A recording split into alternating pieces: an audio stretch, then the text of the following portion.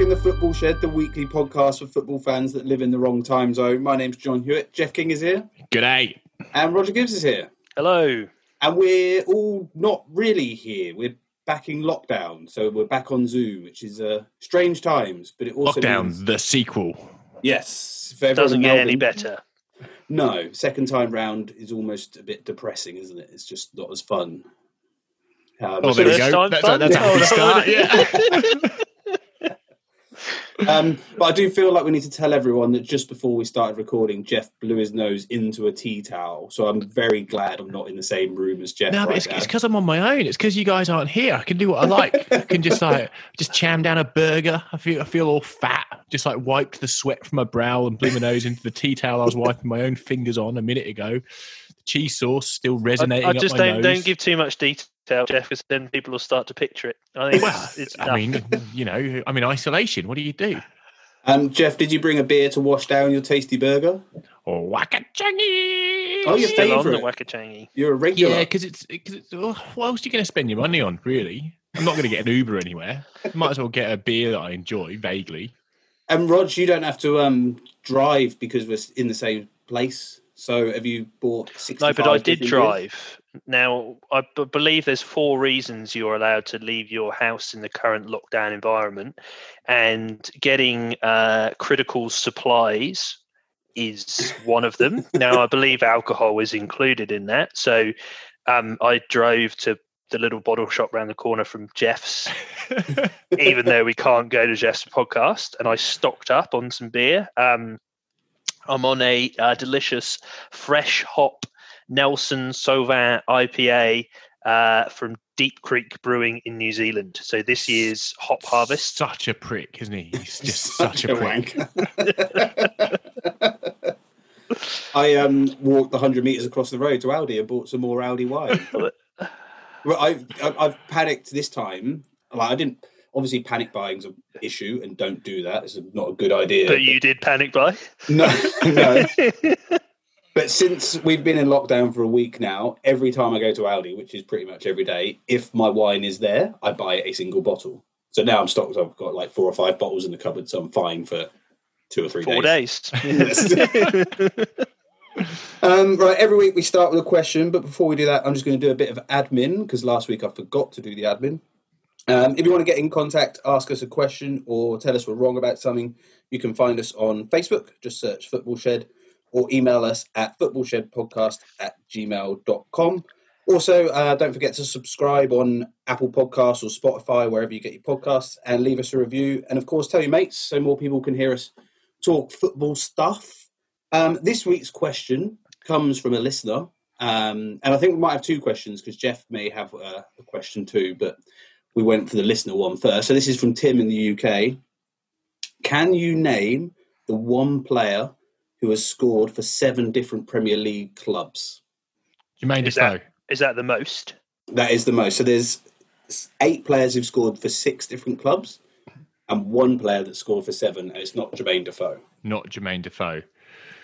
He's not even scored for 6 different clubs. Peter Sam Crouch. Allardyce.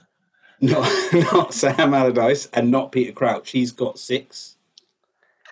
Oh. He played with Peter Crouch at a club for a little bit. Jermaine Defoe. Not Jermaine Defoe. So he played with him at Liverpool. Robbie Keane? No, he's also at 6. Nicholas Anelka. No, 6 clubs as well. Oh. So Peter Crouch played with this player at Liverpool. Yes, if I'm remembering correctly, but I think so. So he's a little man then? Is he a little man? Yeah. Very quick man. Oh. Played for West Ham, Newcastle, Blackburn. Craig Bellamy. Yes. And yeah, he was at Liverpool. And he was a little man. Little stocky man. He was angry. Like an upside down triangle, wasn't he? He had one season. Tiny little legs and a massive set of shoulders and head. He was at Blackburn. He had one season at Blackburn when they finished 7th or something, and he was brilliant. Yeah, he was really good at Man City for his little bit as well. I think that was when did he go after that maybe? He went from Blackburn to Man City, is that right? He went, Liverpool in the middle, I think. yeah, Liverpool in the middle. But he went to Man City. But he was when they phenomenally first quick and strong.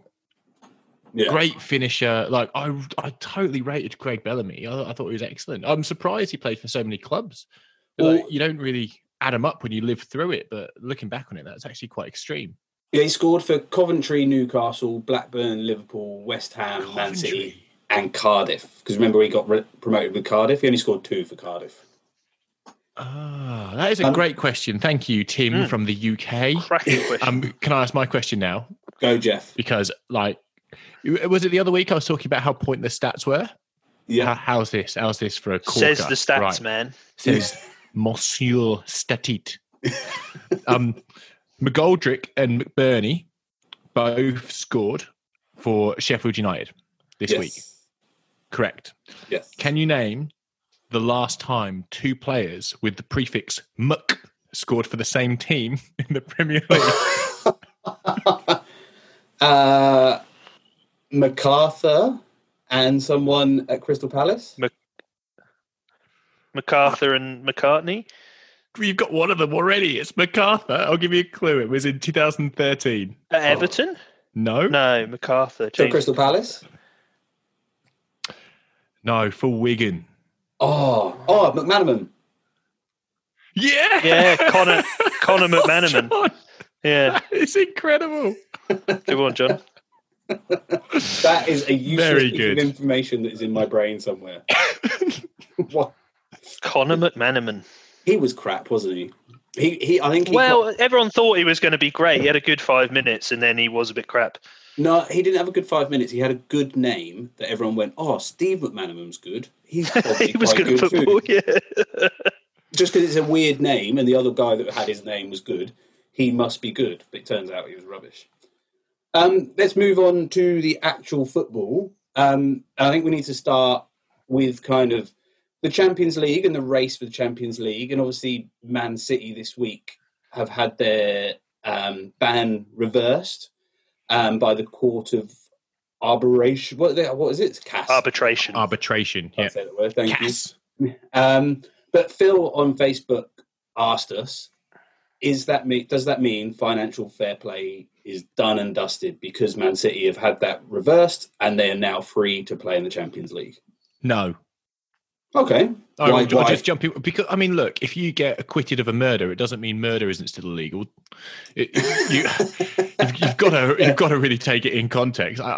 But it is gross, and there's a few reasons why. So, firstly, they didn't get proved innocent, and what I've really found disgusting over the last couple of days is the victory laps that are happening at Manchester City. There's some interviews with Sheikh Mansour, Guardiola's demanding an apology. Yeah, everyone should apologise to Manchester City. And actually, please be a little more understated because you weren't found innocent.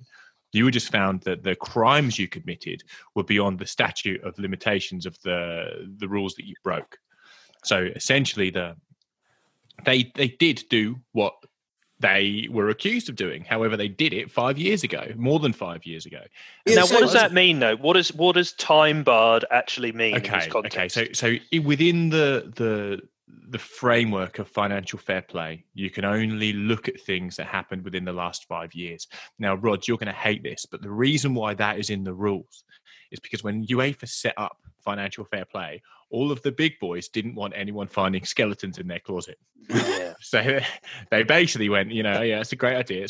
But, anything that's old is old. It's already done. It's done, isn't it? Right? Water down the stream, whatever it's called. Water under the bridge. Yeah, dust in the carpet. Like, you just can't keep looking at our skeletons. So cool. So part of the framework was anything over 5 years old was deemed ineligible to be judged against. So in the statement by CAS, it said that they weren't proved innocent or guilty for what they were being accused of.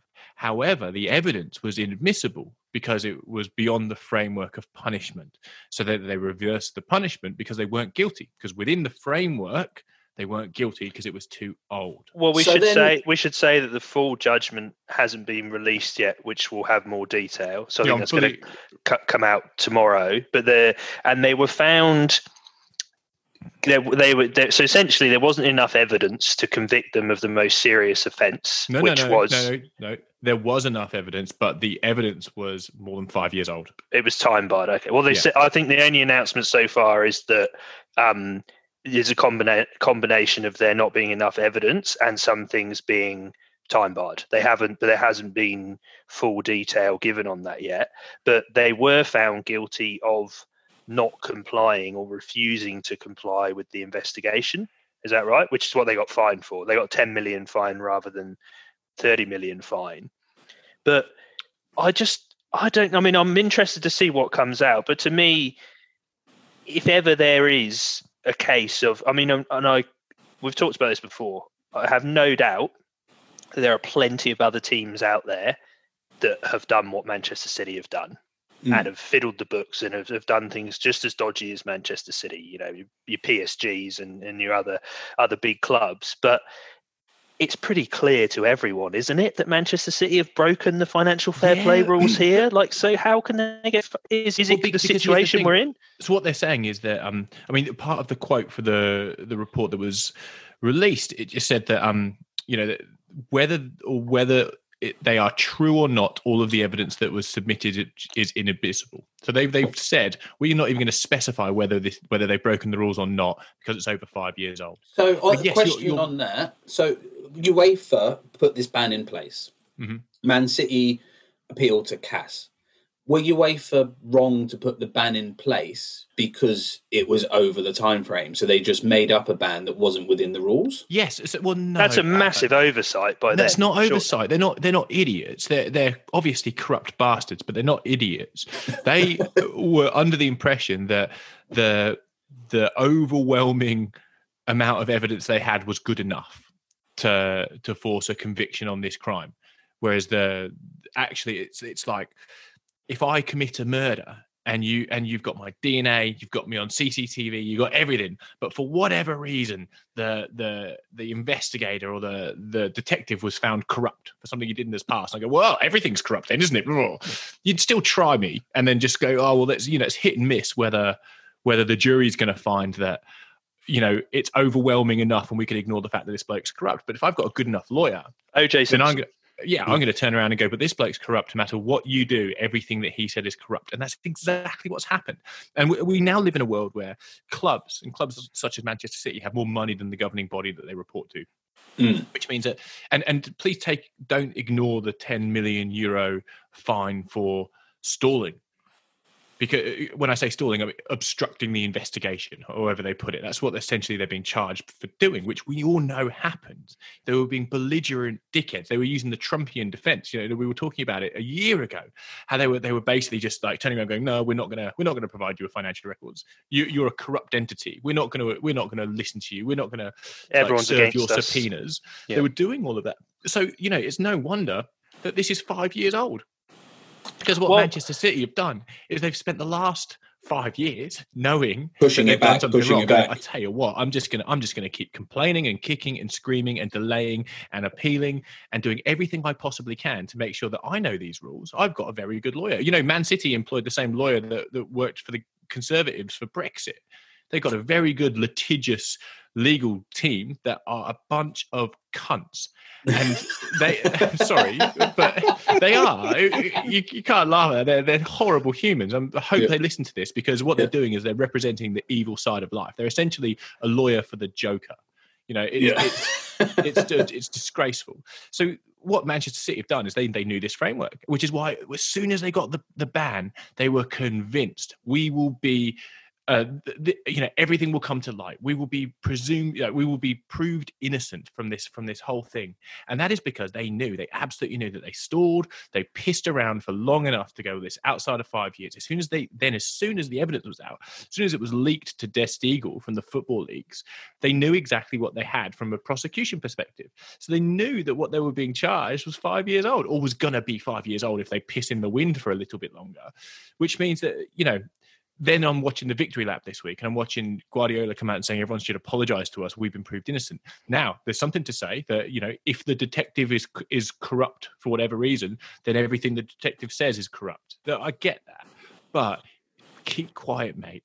Yeah, and Well, you're looking at people like Klopp and Mourinho who are coming out going, this is bad for football, because essentially they're using the Trumpian strategy, the Trumpian defense, and they're finding plot holes in the system. It's a loophole. Yeah, like 5 years is not something to jump up and down and say, we're innocent and we've been wronged. It's purely that you did it before a bullshit timeline that was created by you anyway to, try and ensure that this doesn't happen. But why? The thing with the main, sorry, John, the crux of the prosecution was obviously that money was being funneled into Manchester City that was supposedly from sponsoring entities like Emirates, like Etihad, the airline itself. Whereas in reality, that was actually a very small amount of money, and it was Sheikh Mansour's money directly that was coming into the club. Now, what I don't understand, if that's a time bar thing, like at what point do they decide when that's stopped? Because he owns the airline anyway. So isn't it all? I don't know. How is that not the same thing? They've cleaned up their books in that window of time. And what's really interesting is, do you remember we were talking when this? So they've inflated the value of the airline, or what's no? They've just increased the value of their club to make the sponsorship representative of the club that they're sponsoring. Back when the Etihad Airways agreement was first signed, it was far bigger than a club like Man City could understandably say that this is what we're worth from an advertising perspective. And what I was really, really interested about was the legal ramifications in other industries. So if you remember that, by falsifying your tax records, you're falling afoul of British consumer law. Corporate law. And when Etihad Airways were trying to get their license in the United States to land in Dallas and in New York, they submitted their financial records to the FAA. And during that meeting where they were discussing the value of Etihad, companies like American Airlines and United said that they had no right coming into the States because they're too big and they shouldn't be given a license. But they said, no, we're not worth that much money. We're not worth that much money. And in that litigation over there, those other airlines brought up the fact that if Etihad can afford to spend £79 million in sponsorship for a football club, they're too big to be in our airspace. And Manchester City turned around and went, oh, no. Etihad went, that's not our money. That comes from Sheikh Mansour. It's just been, it's just got Etihad's name on it, but it's not. Etihad only paid $5 million to try and get their license. But what they've done so cleverly, and the reason why those lawyers are just a piece of work, is because they've not denied that that's what's happened. All they've done is they said it was too long ago for you to charge us for it. So had they said, no, this money was from Etihad, wasn't from Sheikh Mansour, they'd fall foul of US law because what they submitted to the FAA was incorrect. But actually what they've said is, no, it was correct. What Etihad Airlines said is fine. It did come from Sheikh Mansour, but from UEFA's perspective, it was over 5 years ago, so fuck off. So we're going to move on to the football, but quick last question to answer Phil's question. I said, he asked, is financial fair play done and dusted? And you instantly said, no, Jeff. Why is it not done and dusted? Because for me, it just strikes me as the rich people here have just got away with it and are just going to be able to do it again in the future and then just work out a way round these financial fair play rules. So why is it not done? Financial fair play always protected the rich, always. And Man City have managed to shoehorn themselves into that bracket now. That doesn't mean that financial fair play doesn't work for the nearly rich or the aspiring rich.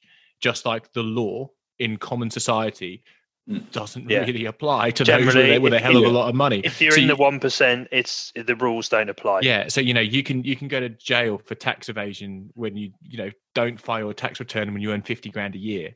But if you're a billionaire, you don't go to jail for tax evasion. So financial fair play, the law doesn't get discredited by this. All it does is mean Man City are now rich enough to be part of the club that doesn't have to give a shit. Just makes us all lose a bit more faith in the world.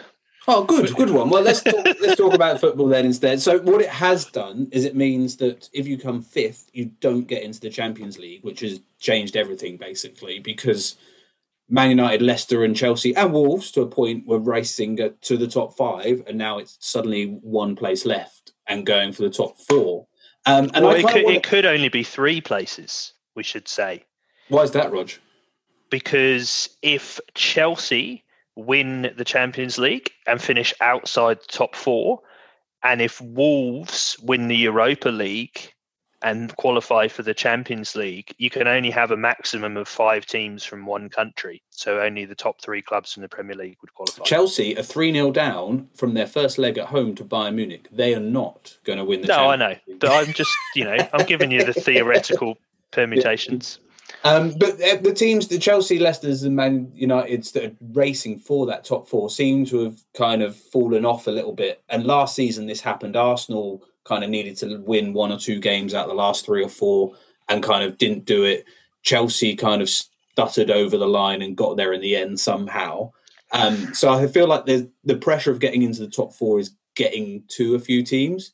Starting with Chelsea, they got tonked by Sheffield United. They did win this morning 1-0 against Norwich, but Chelsea getting smashed by Sheffield United 3-0 and not showing up. Have they got the mental capacity, the kind of the experience maybe that they need to actually make it into the top 4, or are they going to choke at the end? They've only got 2 games left. Well, I think we're going to say, right, it's 2 from 3. I think that's reasonable. I think Wolves are a little bit too far back, and Sheffield United. Would you agree with that? Okay, on that, I'm going to go through the fixtures that everyone's got of Chelsea, Man United, Leicester and Wolves. And the reason I'm going to go through these is because I think Wolves have a chance still. So Wolves currently are 4 points off 4th with 3 games left. Chelsea, last 2 games are Liverpool, which difficult game, and Wolves. So if Wolves win that game against Chelsea, suddenly they're 3 points closer, and Chelsea lose to Liverpool, which is possible. Man United play Palace, West Ham, and Leicester. Leicester plays Sheffield United, tricky game, Spurs, tricky game, and Man United. Wolves have Burnley, nothing to play for, Palace, nothing to play for, and then Chelsea in their last game. So I can see Wolves getting 9 points from the last 3 games, and Chelsea getting nothing from their last 2 games. So it could become very close at the end. You can also see Leicester losing all 3 of those as well. Leicester's... Oh, but Leicester Man United, what I'm really hoping is that it's Leicester Man United on the final day, because that would be... Yeah. Well, because it's Leicester against Man United and Chelsea Wolves on the final day. So in the perfect scenario, you have all 4 of those teams within still in the mix points, and then it's all to play for. Yeah, I think you can't ignore form at this time of the year, and with so many games, you don't really have time to arrest a slump when you're doing so badly. And I think Leicester have really, really found bad form at bad time without any time to fix it. So I feel for them a bit. They were on the beach and they've been just mullered because of it. And they've just lost 4-1 to Bournemouth, which is embarrassing, really, considering what Bournemouth are doing at the moment. So I'm assuming you guys watched a bit of this game. Yeah. Mm-hmm. It was a 4-1. It was a weird 4-1. It was like one of those perfect storm games. Like, basically every one of Bournemouth's goals was shit. Yeah. You're right. Yeah, you're right. There was a massive deflection off Johnny Evans for one of them that completely wrong foot Schmeichel. Schmeichel whacks the ball into Soyuncu's legs. for the third. Well, no, I think it was Ndidi, wasn't it? He hits the ball into Ndidi and then gives it away, and then gives away a penalty. So that's the equaliser. Soyuncu kicks out at Callum Wilson after the second goal because he's pissed off and gets sent off. So they're down to 10 men. And then there's like a massive deflection. So I watched it and I'm like, this is not a 4-1 game. It's Solanke's last goal was pretty mental too. It's just not a normal goal. No, it's just one of those things where like everything goes wrong. So I think I agree that Leicester haven't been in great form, but I think we can get carried away by reading too much into that game, and I wouldn't write them off. Like we said, it's weird at the moment what's happening. Like, this isn't a normal scenario. Chelsea, I think that was an important win this morning, but it was a gritty 1-0 against a poor Norwich side that are down. Yeah. By the way, Giroud has been, even if you just say what's happened since we've come back, great signing. He's got them about 12 points since the season restarted. But I mean, they were poor against Sheffield United. So I'm not overly convinced with them. I think the only certainty I would say in that at the moment, I think United are going to finish in the top 4. Yeah, I think because United have like Jeff said, you've got the run of form, and it's momentum and form at the moment. And yes, Man United drew with Southampton 2-2. Big Fergie time goal. That was great. Yeah, Fergie time goal, which if you have not seen Harry Maguire's defending it for the last minute header, it's hilarious because he marks one of the Man United players. He doesn't realise that he's marking a Man United player. Oh, it's so embarrassing. Rather than a Southampton so embarrassing. player. It's really funny. And who's the player he's marking? Who's the other Man United player? Wan-Bissaka. He didn't even turn around and go mental at him. If you turn around and go mental, he had his arms all over him. Yeah, it was just like penalty without even knowing who it is, and he turns around. It's Harry Maguire. You're like, oh mate, Man United expensive defender in the game, world. Should have comfortably won the game. Rashford missed a sitter. Martial missed a decent chance too. I mean, the goals were good, but I hope it does come down to that final game, and I hope Man United lose against Leicester because that would make me very happy. But I don't think it's going to happen. And then, so if it is going to come down to that final day as well, Wolves need to be involved. Now, all three of us separately from our isolation watched Wolves v Everton on Sunday evening because it was the early game at 9 p.m.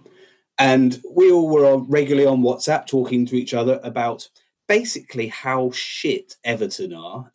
And Jeff, it was awful. Wolves were quite good. It was a pretty awful game. And after about 40 minutes, I just suddenly went, what the fuck am I watching? This is terrible. And then Wolves kind of turned the screw and won the game. But I don't think Wolves were great. I think Wolves were pretty dour. Yes. Yeah. And I've spoken about how I don't really rate Wolves that much. But Jeff, I want to talk about Everton a little bit because they were so terrible that day. And considering where Everton are at and that financial fair play maybe has gone out the window and they have the uber rich guy, do you just spend $1 billion in the window and change it all? It's hard. I mean, without talking about the game, buy 3 number 10s. Completely forgettable. But it was apart from Neves' pass. Sorry to interrupt before you go on your Everton train. We can't talk about that game without talking about how good Neves' pass was for the third goal. Yeah, no, that was pretty special. Yeah. And Wolves were fine. Wolves were just a better than average mid-table side in that game, and Everton were just horrendous, absolutely horrendous. And I don't want to, it's not an Everton bash, but I think it's a broader thing in football. Successful teams, and look, tell me if you disagree with this, I'm very interested in your opinion, but successful teams sell their best players at their peak. Yeah, and that's something I think Fergie got right at Man United for years and years and years, was knowing, okay, it's time to sell Yapstam, or it's time to sell, I don't know, who else he sold at his peak? Vidic and Ronaldo. You're absolutely right. Beckham. I tried to kind of validate my own view here, and I disappeared down a bit of a rabbit hole. But obviously, Spurs have had one of the most successful periods recently. They've not won anything, which I'm sure they're acutely aware of. But they've been, high echelons of the Premier League in the last few years. And they spent the last 10 years selling their best players: Gareth Bale, Luka Modric, Berbatov. Liverpool have done the same. Fernando Torres was at his peak. Mascherano, Xabi Alonso, Craig Bellamy, Peter Crouch, Coutinho, Suarez. Suarez. Yeah. You'd argue that Suarez is now Arsenal third have done the same. And Arsenal's extended period in the top 4, they were selling their best players every year. Vermaelen, Robin van Persie, Alex Song, Samir Nasri, Adebayor, Kolo Touré, Hleb. They were genuinely just selling off their best players. Hleb was not very good. Say again. I rated Hleb. No. I thought Hleb was good. Hleb. He went to Barcelona. Were you laughing at Hleb? The greatest Belarusian to ever play in the Premier League. He went to Barcelona. Alexander Hleb. Anyway, Hleb was great. What Everton have not done in the last 4 years is sold their best player, apart from Lukaku, and that was good business. The only reason why they were able to buy as many players as they could is because they sold Lukaku. Now, that's a good business model. Yeah, I'm talking since the money's come in for Everton. Okay. The problem is Everton are buying players who would go to Everton at their conceived peak. So buying what they think are the best they can get. at overinflated prices because they're at their peak, and you feel like you're buying instant success. And actually what a club like Everton should be doing is selling Richarlison, selling Dominic Calvert-Lewin, selling Lucas Digne at a massive profit, and then reinvesting that to increase the average quality of the squad. I think, but I don't know if you're quite there yet. I don't completely disagree with you, and I think there's a lot in what you're saying, but I think the examples of the other clubs that we're talking about are in a different spot when they started doing that, and I don't think that is how they necessarily got to be at the top. I think that is how you sustain success. That's part of the sustaining. Whereas where I don't think you have that many saleable assets. Maybe I disagree, Roger. I think when the point where it went wrong is when the money came in, which is the end of Martinez's reign. Martinez's first season, he got 72 points in the Premier League.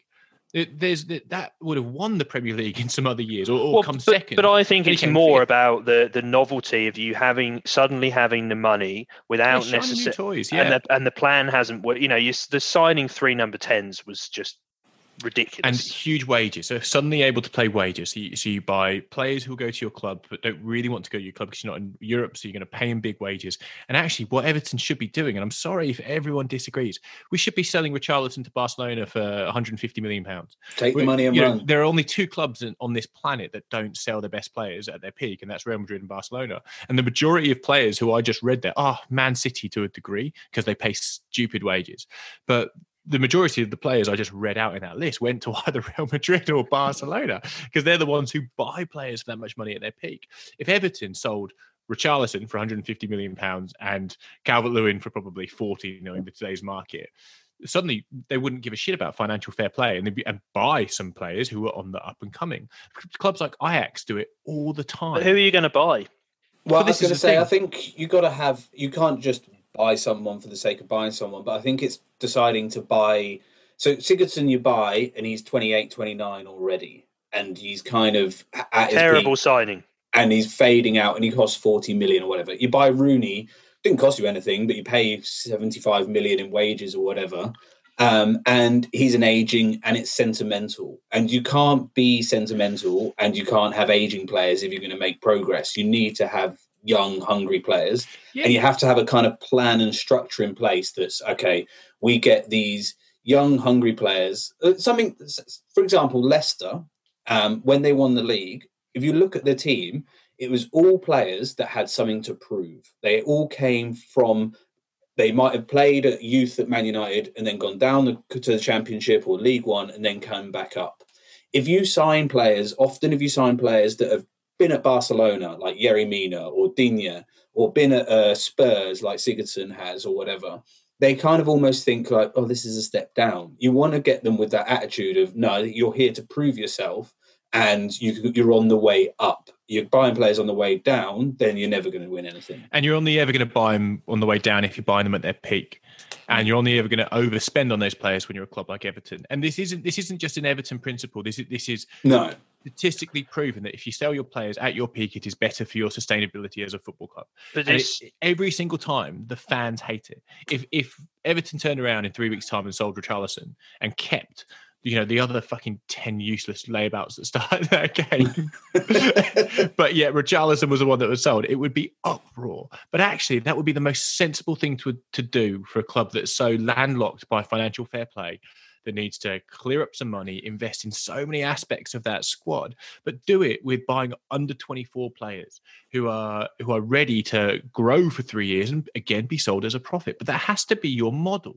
And no one should be so arrogant to think that's not their model. When Manchester United do it every single year under Fergie, you can't be so arrogant to think that's not a good idea. But I think you look at where Everton have just stood still. Like you mentioned Martinez, and I looked at your team, the team sheet before the start of that game on the weekend, and I looked at the squad, and I was like, you've had a lot of money come into this club, but there is no improvement in this team since Martinez left. I think it's gone backwards. Yeah, no, I think that's spot on. I think you looked at that team and you went, would any of those players get into... I think I said this on WhatsApp to you guys. Would any of these players get into a top 4 team in the Premier League? And we said Richarlison, Digne, maybe stretch, stretch, and that's about it. And Richarlison is also. And where's the improvement coming from next year? Well, but then you look at some of the players out on loan. Kieran Dow just scored a hat trick in that 8-1 hammering that Wigan did against Hull. John Joe Kenny's been playing right back for Schalke all year. He's been doing excellent. The youth are good. But prior to Ancelotti, the youth were getting a chance. Koeman didn't even know their names, so they didn't get bled in. Apart from Tom Davis, and I would argue that Tom Davis wouldn't get into another Premier League side. The only reason why he plays for Everton is because he's a Scouse. You say the other managers didn't know their names, but Ancelotti literally 2 weeks ago got rid of a player and didn't know his name. Garbett. Yeah, Luke Garbett. That is a fair point, but he's also brought in players like Anthony Gordon, who no one knew his name before. How have we 3 starts in a row? Ended up on Everton here, John, as well, by the way? So we've done top 4 and we've gone on because Wolves played Everton and Wolves might get into top 4. I wanted to ask Jeff about Everton and because we all watched it. But we're going to move on to the relegation now. But Jeff, you look like you got a final point. Well, I just wanted to, as a compliment, go, well, whilst we're talking about mid-table obscurity, perhaps we mention West Ham. Oh, well, no, West Ham are in the relegation. We'll go on to the relegation battle. They're in the relegation battle. I feel like after this, what was I saying? For the last 2 weeks, I've told you, I reckon they're going to be fine. I reckon that we gave them a kicking, and I said, at the end of it, I was like, but I reckon they'll survive because they got David Moyes. He's a pragmatist. They also have the best right-back centre-forward I've ever seen. Yeah, so Antonio scored 4 goals for West Ham against Norwich at the weekend. Possibly the best right-back forward in the league. Do you reckon on Champman it would say right back / centre forward? Like, do you reckon that's his... Yeah, there'd be no little dots. It should be like a bright. No, green it wouldn't be. It would be dot. right back, right wing back, right winger, probably left winger, full striker. Forward. Yes. I heard an interview with him, and he said the only position he's never played is left back. That's amazing. He's played in goal. It'd be the only position he's never played is left back. He is really good though, and I mean, I think he is sort of the catalyst in that West Ham team at the moment. Is kind of Antonio or bust. Like he's the one that brings all the. Oh, and Noble. We said Noble's been essentially Noble plays well, West Ham do well, and I'd say the same about Antonio. I think. So what we're talking about the conveyor belt of money at Everton. If Antonio and Mark Noble are your catalysts for survival, looking at all the players that have come in and out of that club, you're like, Declan Rice has also been really good. Yeah, and I think the new midfielder they got, Souček's done pretty well as well since he's come in. And I don't mind Bowen that they bought in. Yeah, he's done all right when he's finally, after sitting on the bench for his first 8 weeks. But he's as looked all right. As we're looking at the relegation, I did the fixtures for the people going for the top 4. For the teams that are going to possibly go down, so your West Ham, Watford, Bournemouth and Villa. Again, I think it's still wide open, partly because of these fixture lists. So West Ham, who we've just said, won 4-0, looking much better. Next game, which is on Saturday morning at 5 a.m, and I'm actually going to get up and watch this because it's West Ham against Watford. That's a massive, massive game. They're both sat on 34 points, and I think if you get 36 points, you're safe. So basically, if you win that game, you're safe. If you lose that game, you're still in it. If they both draw, they're still in it. But West Ham play Watford, then an in-form Man United, and then Villa. So West Ham have to play 2 teams that are right there with them, and Man United are going for the Champions League. You can easily see them losing all 3 of those. It would be so West Ham to go down on the final day, losing against Aston Villa. Yes. Watford play West Ham, as we know. Then they play Man City and Arsenal. Oof. So if Watford don't get a result against West Ham, they're really in a pickle. But Troy Deeney loves playing against Arsenal, doesn't he? Yeah, he does. He's always said it. He loves playing against Arsenal. He put Watford down for a win against Arsenal. Yeah, I would. They just roll over and let Deeney tickle their little underbelly. Bournemouth have Man City next, which is 5-0. Then they have Southampton, who have been good but have nothing to play for, and Everton, who have been bad and nothing to play for. Villa. What a great season that sounds like. Villa play Everton next. then Arsenal, and then that big game against West Ham. So I think because of the way the fixtures are falling, I actually can see it still going to the last game of the season where you have Villa against West Ham, because I think the people are going to beat each other and lose against each other. So I think there's still a huge amount to play for. Well, I think Villa getting a win at the weekend as well was big. Like it was against Palace, who absolutely have nothing to play for. But I think just getting a win. Yes, they subsequently they lost against Man United, but I'm with you. I suddenly at the weekend, from being a bit disappointed and thinking that things were kind of all sorted at both ends of the table, I think it's all back on. I think this relegation, especially, I think Watford will win tomorrow, and West Ham is still right in it.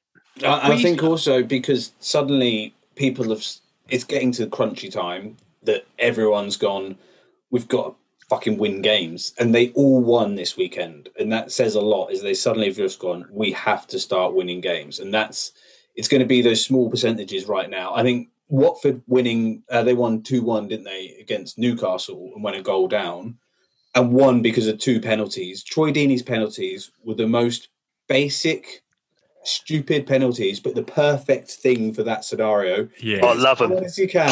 Close your eyes and hit it down the middle. Brilliant. In fact, he did it the second time. Went down the middle again. Like the cheek of that is unreal. I absolutely love it. I love that he just went, well, what's the easiest way to do this? Hit as hard as I can straight down the middle. I think it's brilliant. But did you see Jack Grealish's dive in the Villa game? Oh, that was ugly. That's bad.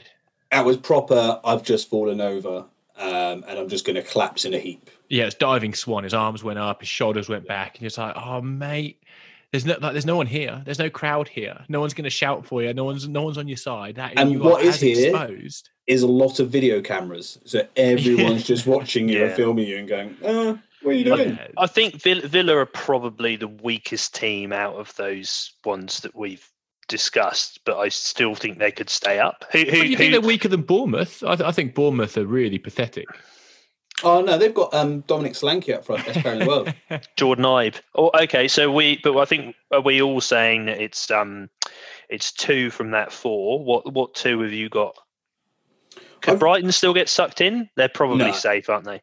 Brighton are fine on 36 points, I think. Okay.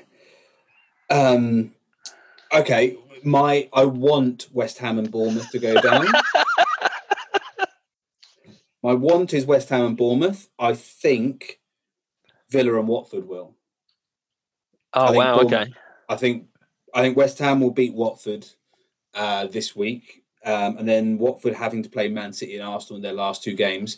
And the Arsenal game they can win, but I can see Man City tonking them 6-0, and that's going to really dent your confidence before your last game. And Bournemouth, yes, they have Man City, but the Southampton Everton games, I can see them winning both. Oh, I don't know, because the Southampton one's not easy because it's a bit of a South Coast derby. So there's also, after the abject performance by Everton in the week, this is not a good time to play them. Yeah, because there are a lot of that first team that know they're playing for their jobs. No, that's true. I think Villa should be fearful of that. By the time the shed comes out, Villa will have played Everton, and I feel sorry. It's a terrible time for a club in Villa's position to play a club who've just had a game like that.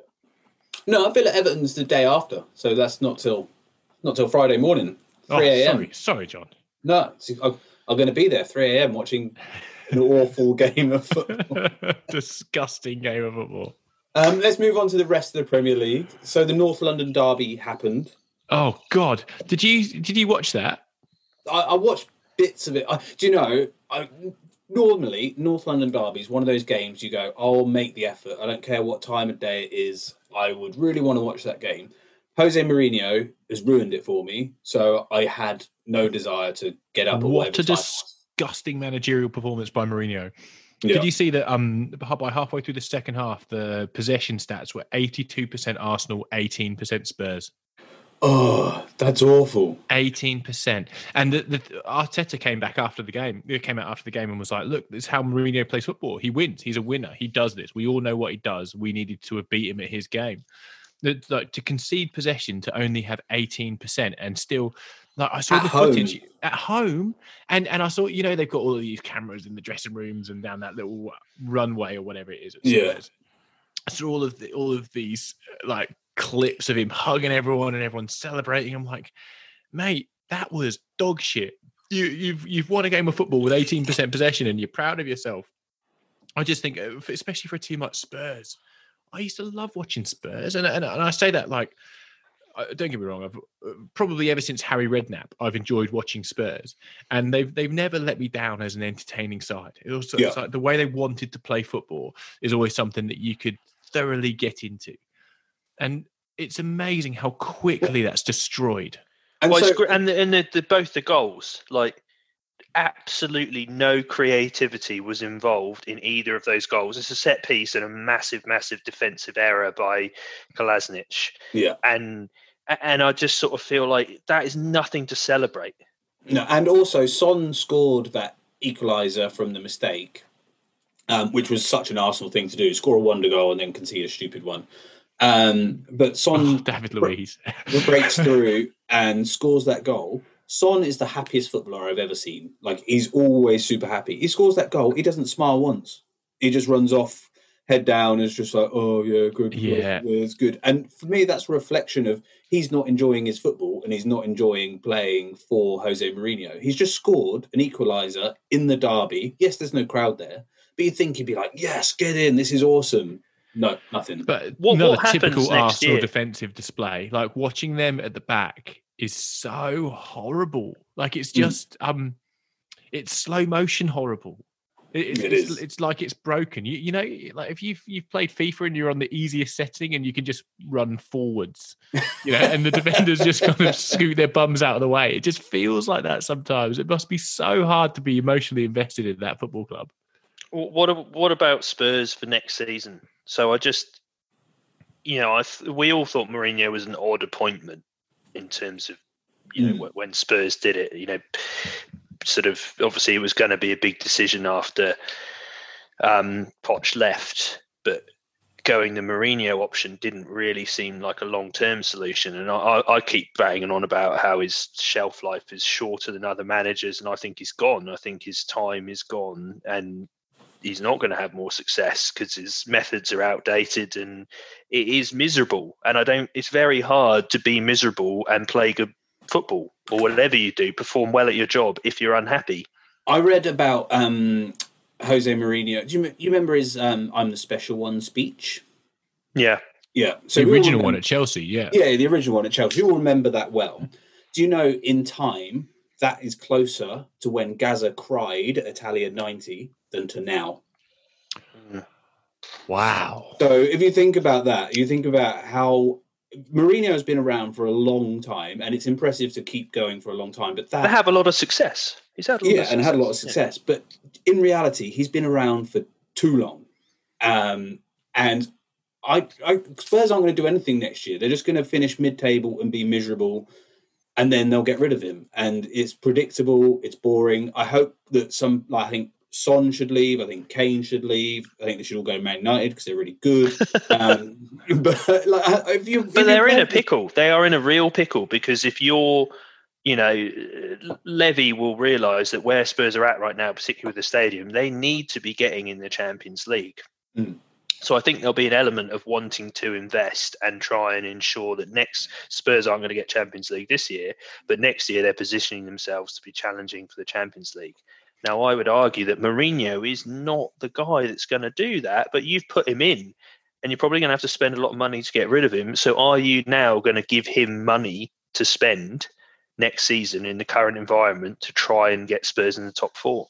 I think he's already cost you money because he's ostracised their most expensive player, and Ndombele, most expensive player of all time. He's also convincing players not to sign new contracts, really. Vertonghen, Alderweireld, but players who were 50-50 about whether they were going to stay at the club and now not staying at the club. So Mourinho needs to spend money simply so the club doesn't go backwards.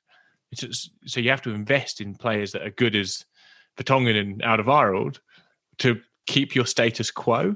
And that means you've got to give him money just to not lose. And that's of all of the managers to do that to be kind of duty bound to pay for something, because he's not going to pay kids. He actively comes out in public and says the kids aren't good enough. Yeah.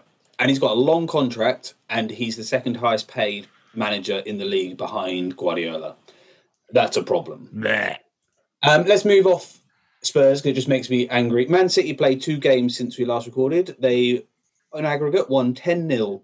I have nothing else to report on the fact that they just do that every week. Although I did like... Oh, can we... No. I really enjoyed one of these games, because the Man City's first 2 goals were so classic Man City cutbacks, and I knew Jeff would be watching, and I got some enjoyment from just thinking about how annoyed Jeff would be about the perfection of the Man City cutback goals.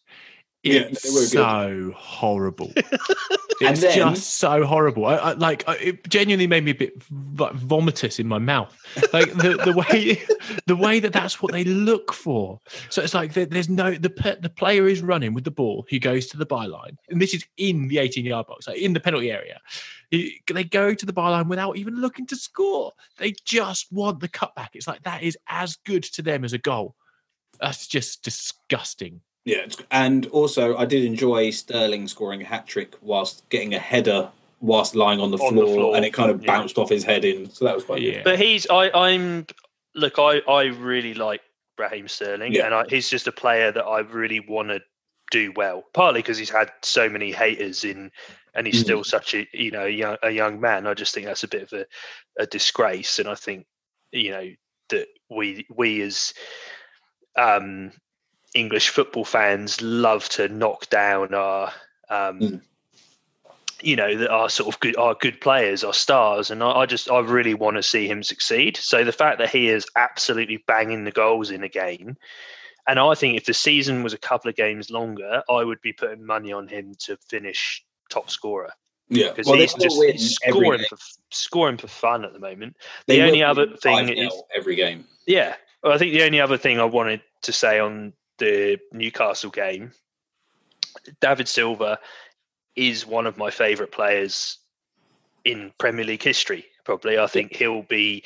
I don't think we'll realise how good he is until he's not playing anymore, and then we'll go back and watch old Man City games, before the Man City machine, and realise how good Silva has been for so long, and he can still do it. In this game, he was excellent, ran the show. Like, he is such a good footballer. Yeah. And it's his last season, and he not retires. He goes back to Spain. Going back to his hometown club in Spain. Yeah. The last thing on the Premier League, Liverpool won't win every home game this season. So they were going to be the first team since Sunderland in the 1890s to actually win every single home game.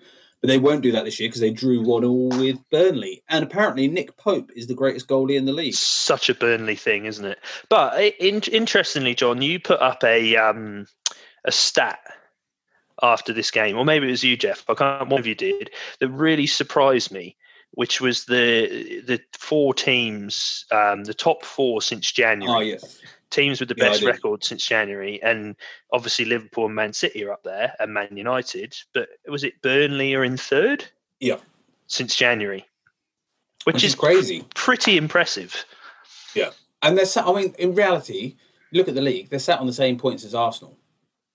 We all talk about, Arsenal maybe go for the Champions League next year. They're on the same points as Arsenal, and they're doing incredibly. So good on them. I've got one other very quick Premier League thing that we kind of skipped over.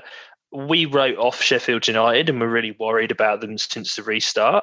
And I absolutely love the fact that they've beaten Spurs and Chelsea 3-0.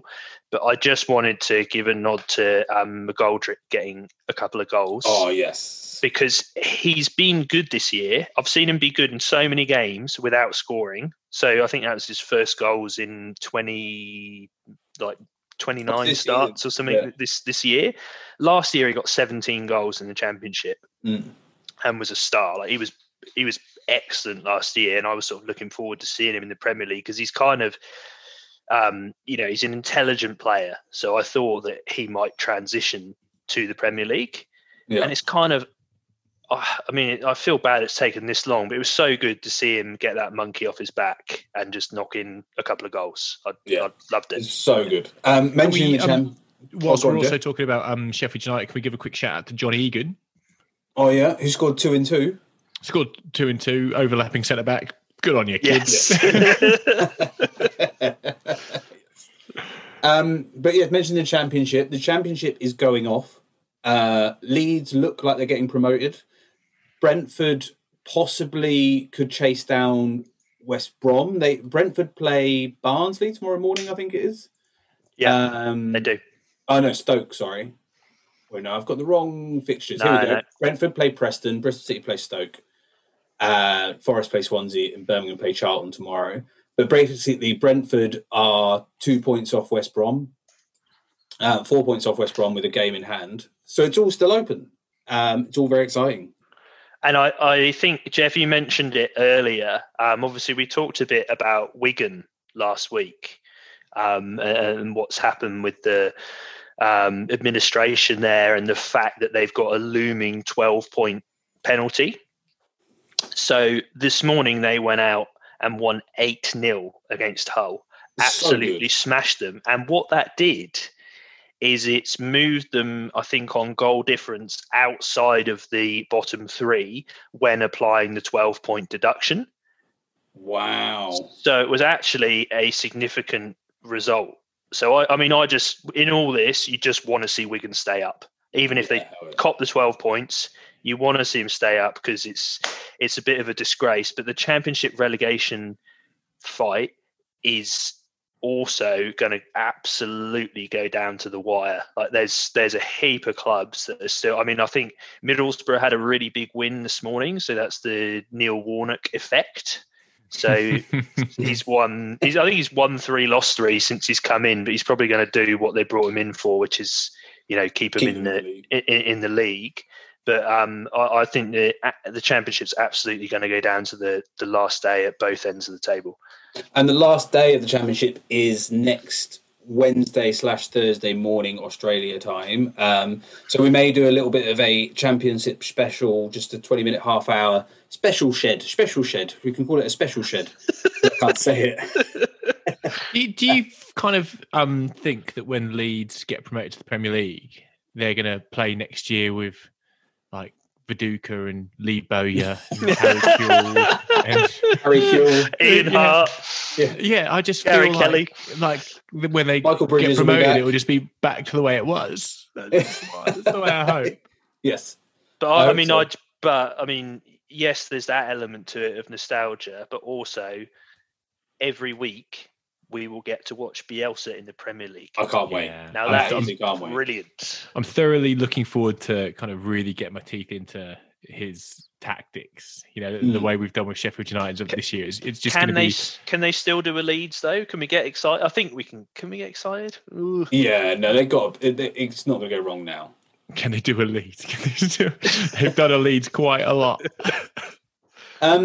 Also, whilst over the last week, the Champions League and the Europa League draws came out. We won't go into them too much detail now, but it's just exciting the fact that as soon as the Premier League finishes, then the Champions League and Europa League mini tournament starts. So we will just keep going, and there will be Champions League and Europa League games to talk about, which is very exciting. Well, I think we should say that the one of the announcements that was made is the second legs. Remaining legs will be played at the home ground of the team. So Man City, Real Madrid is in Manchester behind closed doors, and then they'll revert to the Portugal setup. Real Madrid paying 25-1 to win the Champions League. Really? Sorry, what? 25-1? Because they're 2-1 down. Because they're 2-1 down against Manchester City. Zidane is the tournament man. I mean, I was reading a big thing about them at the weekend in terms of one of the speculating as to why they've done well since they've come back after COVID, and it looks like they're going to win La Liga. They won last night 2-1, which is a big win, and it looks like they're going to grind it out, but. That's what they did in the Champions League. They couldn't win the league, but they obviously won the Champions League 3 years in a row. And it's almost like the league has become kind of like a Champions League. like or knockout football. It's a tournament, yeah. So I just don't think you can write him off. Isn't it? It's just so refreshing, isn't it, to see, a team that doesn't regularly win the league in Spain. How exciting that must feel. At least it's a race. There could be an El Clasico semi-final, which would be pretty tasty.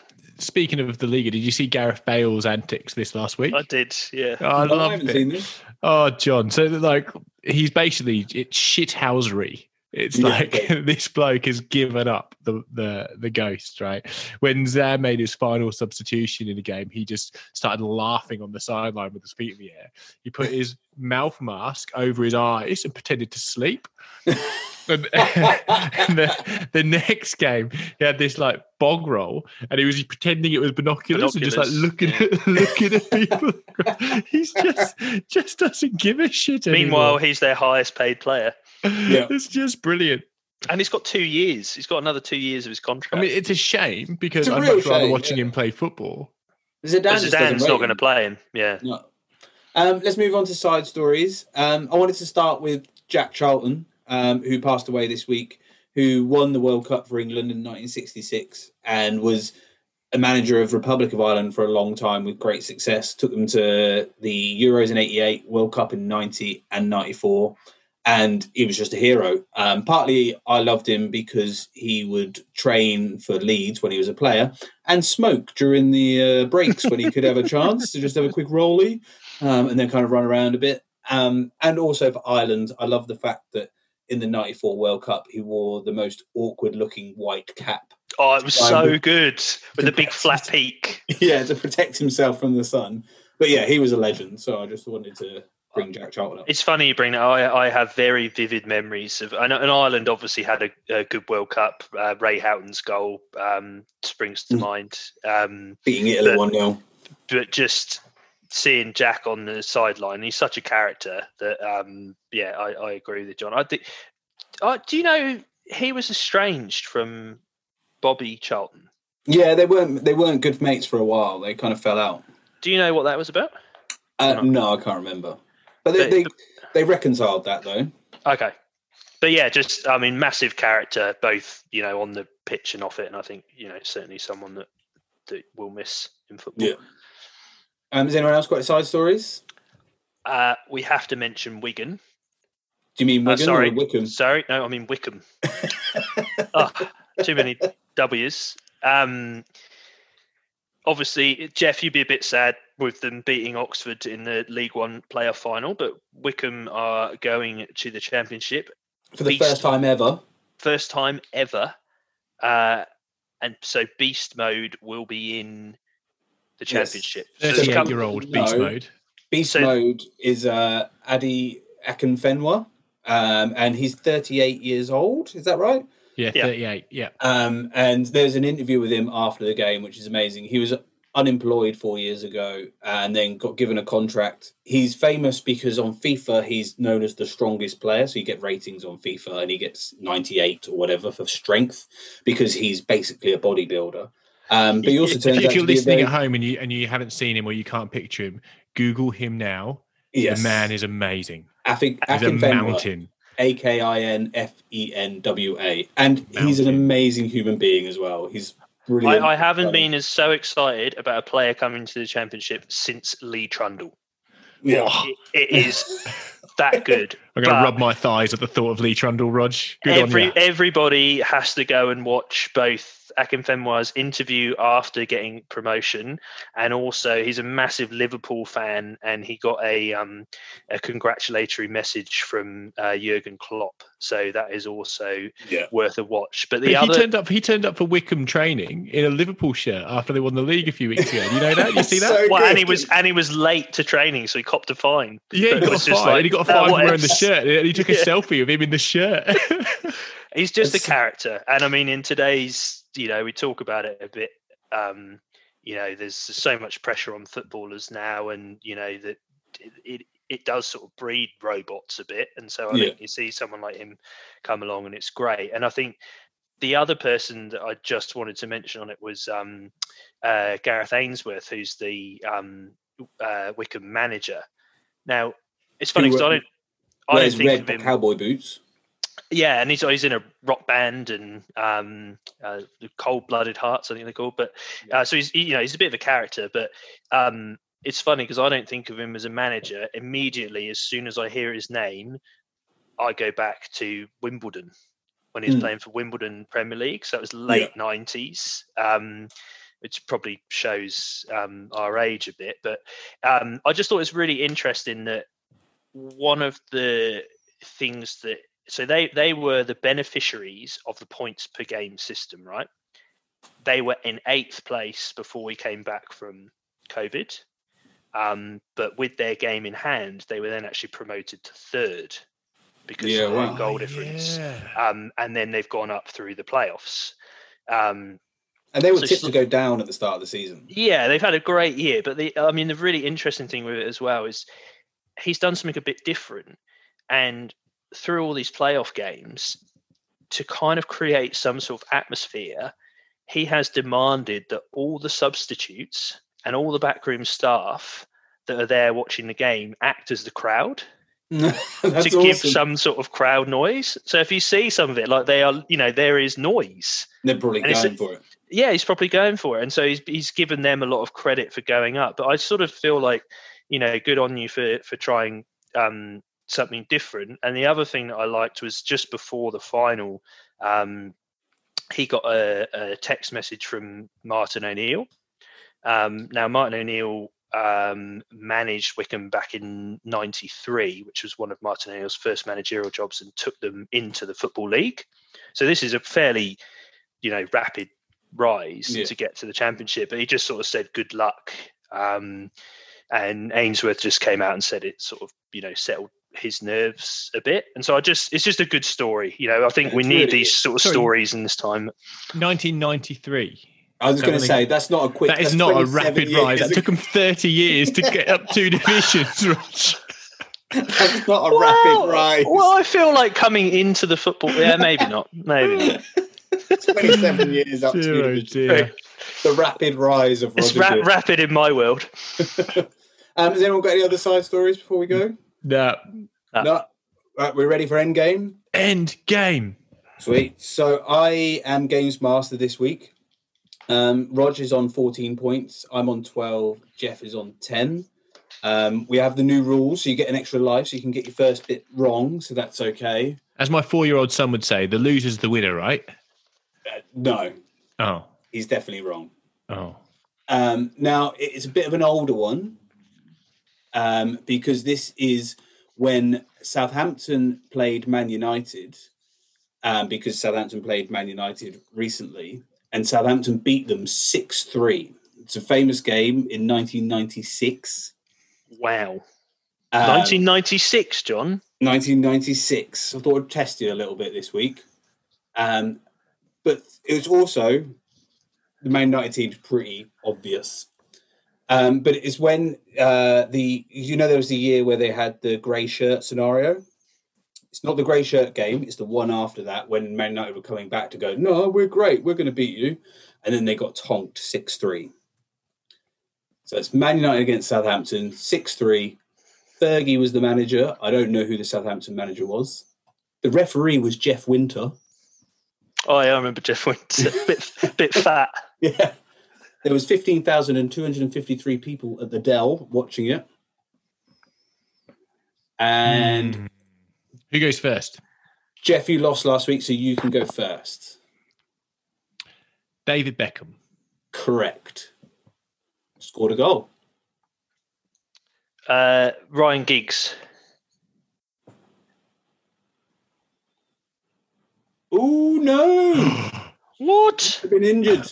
Oh, yes, come on. Come on, Rod, you cunt. Does he get another go? I get another go, right? He's just lost a life. Yes, on you, Jeff, but he's lost his Nicky life. Butt. Correct. Matt Letizia. Correct. Oh, I had Matt Letizia on my paper. Skulls. Correct.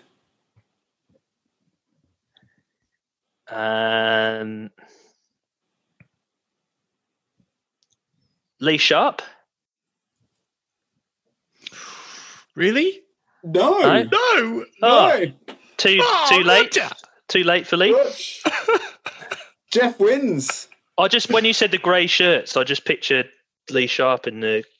So the Man United team was Schmeichel. 1 minute. Let me just go for a few more, John. Okay. Schmeichel. Yep. York. No. Cole. No. Oh, good. Roy Keane. Yes. Pallister. Pallister, yes. Gary Neville, yes. That's all I had. Bruce.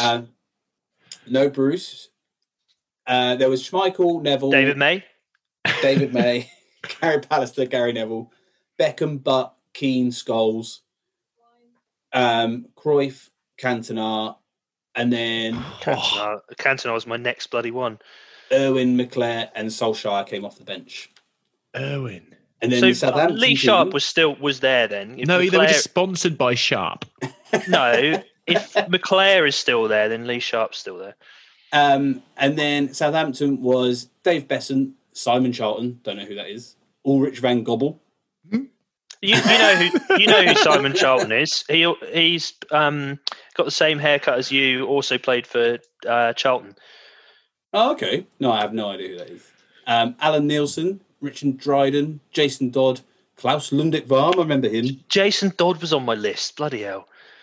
Matt Oakley, Matt Letizia, Isle Berkovic, and Egil Ostenstad. Oh, Rog, you let I yourself reckon down I could there. have got every one of those bloody players. If you had 10 lives. But that means, Jeff, you win. So you are Games Master next week. Inevitable victory. That was a bit of a shame, really, because you're right. Both those teams, There's a lot of players in Asia. pretty iconic. Yeah. Well, what was wrong with Giggsy? Where was he? I presume he was injured. He didn't tell me, but I presume so. He was at the hairdresser. His head. Getting his Has anyone perm got on. anything before we go? No, it was great to not see you in person. Great Yeah, to it's just kind weird of have the doing it on room to Zoom myself. again. But, well, there's only 2 weeks left of football. That's it. Like 2 more weeks of Premier League, and then it's on to Champions League. It's kind of exciting. But thanks for listening, everyone. We will be back next week. Don't forget, if you want to get in contact, ask us questions, or tell us we're wrong about something, just find us on Facebook or shoot us an email at footballshedpodcast@gmail.com. Thanks, everybody. See ya. Bye.